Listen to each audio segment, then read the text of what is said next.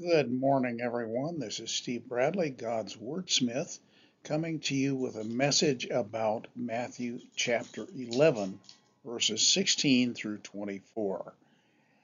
I've titled it When You Don't Want to Listen, because that's exactly what the Pharisees and many of the other Jews did when Jesus preached. They were quite happy to receive his miracles, but the rest they didn't want.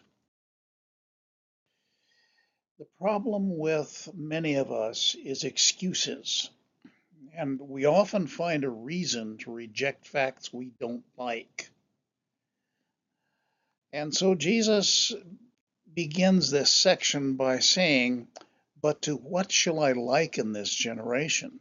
Well, it's like children sitting in the marketplaces and calling to their companions and saying, 'We played the flute for you, and you did not dance. We mourned to you, and you did not lament.'" And then he makes the application. He says, "For John came neither eating nor drinking, and they say he has a demon. The Son of Man came both eating and drinking, and they say, Behold, a glutton, a winebibber, a friend of tax collectors and sinners." And then he makes this comment. He says, "But wisdom is justified by her children." Now, Jesus' words are amazingly timely to this generation, because we sometimes think that the form of the words we use if we're in ministry or the quality of our lives will automatically create a positive response. But that sometimes just doesn't work. And the reason for that is that some people do not want to hear what you have to say, however you say it. It is true that people may sometimes respond to different attitudes in preaching, but often, if hearts are hard, and if the will is against the Word of God, nothing works. And this is Jesus' point. Many rejected John's message because he was too austere, too demanding. Then Jesus came. He came eating and drinking and partying and having a good time.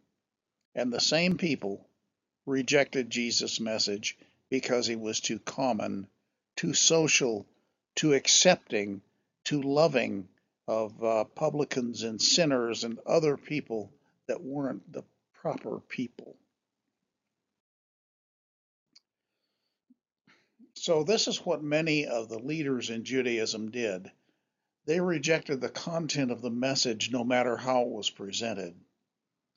And in doing so, they rejected God and his call to repent. Now, the point is that God sees through all these excuses. They are completely transparent to him. Just like Hebrews chapter 4, verse 13 says, "There is no creature hidden from his sight, but all things are naked and open to the eyes of him to whom we must give account." So, what God is saying here to us in Hebrews is that there's no way to hide, it's all open. God sees into your heart of hearts. He sees the inner motivations that you try to hide that really cause you to do what you choose to do. And it's always well for us, whoever we are, to keep Jeremiah chapter 17, verses 9 and 10 in mind. "The heart is deceitful above all things and desperately wicked. Who can know it?" And then the counterpoint to it is this: "I, the Lord, search the hearts. I test the mind, even to give every man according to his ways and according to the fruit of his doings." Thing is, God knows you, knows me, and sometimes that scares me. God knew the Jews who rejected both John the Baptist and Jesus, and their excuses were nothing to him. He saw through them instantly. Now, there are consequences to this. The problem with rejecting God and his message is the future. God commands repentance when he calls for it. When we reject that, The consequences are inevitable. And we read this in Matthew chapter 11, verse 20. Matthew chapter 11:20. Then he began to rebuke the cities in which most of his mighty works had been done, because they did not repent. That background sound you hear is the dog barking at a cat, I think. Woe to you, Chorazin! Woe to you, Bethsaida! For if the mighty works which were done in you had been done in Tyre and Sidon, they would have repented long ago in sackcloth and ashes. But I say to you, it will be more tolerable for Tyre and Sidon in the day of judgment than for you.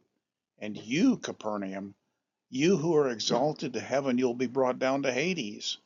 For if the mighty works which were done in you had been done in Sodom, it would have remained until this day. I say to you that it shall be more tolerable for the land of Sodom in the day of judgment than for you. Now, there are some lessons that we can learn through this. And the first one is that there exists a judgment by location, and that is how Sodom and Gomorrah were judged.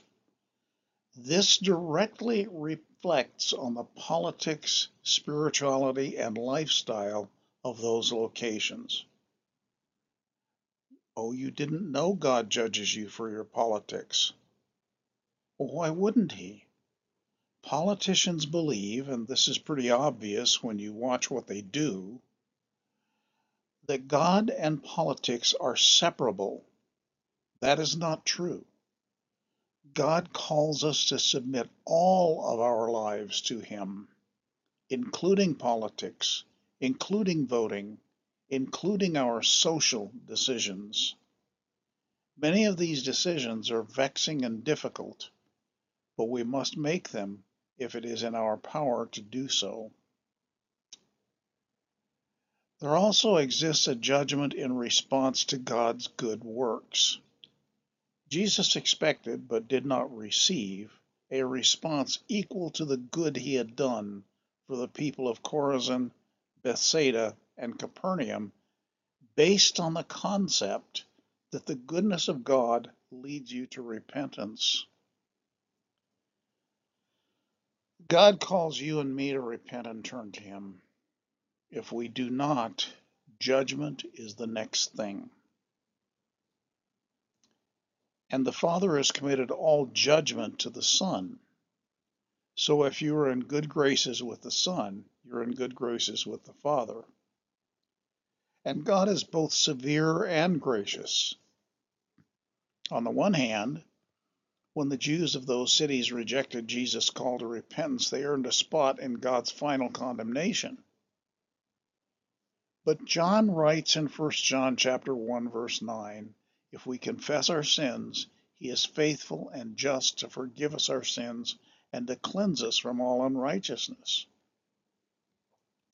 And in 2 Peter, Peter writes, God is not willing that any should perish, but that all should come to repentance. In other words, he does not want to judge. That is not his major goal. His goal is salvation.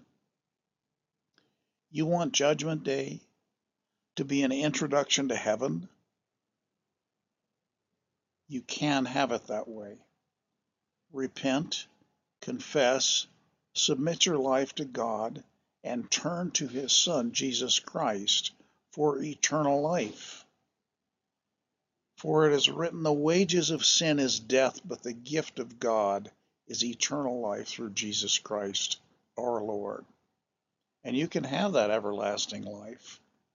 The Bible says, if any man hears my voice and believes him who sent me, he shall have everlasting life and not come into judgment, but he is passed from death into life. So God actually has it set up so that your life can be an introduction into the eternal life that all of us truly, really want. God bless you all. This is Steve Bradley, God's Wordsmith.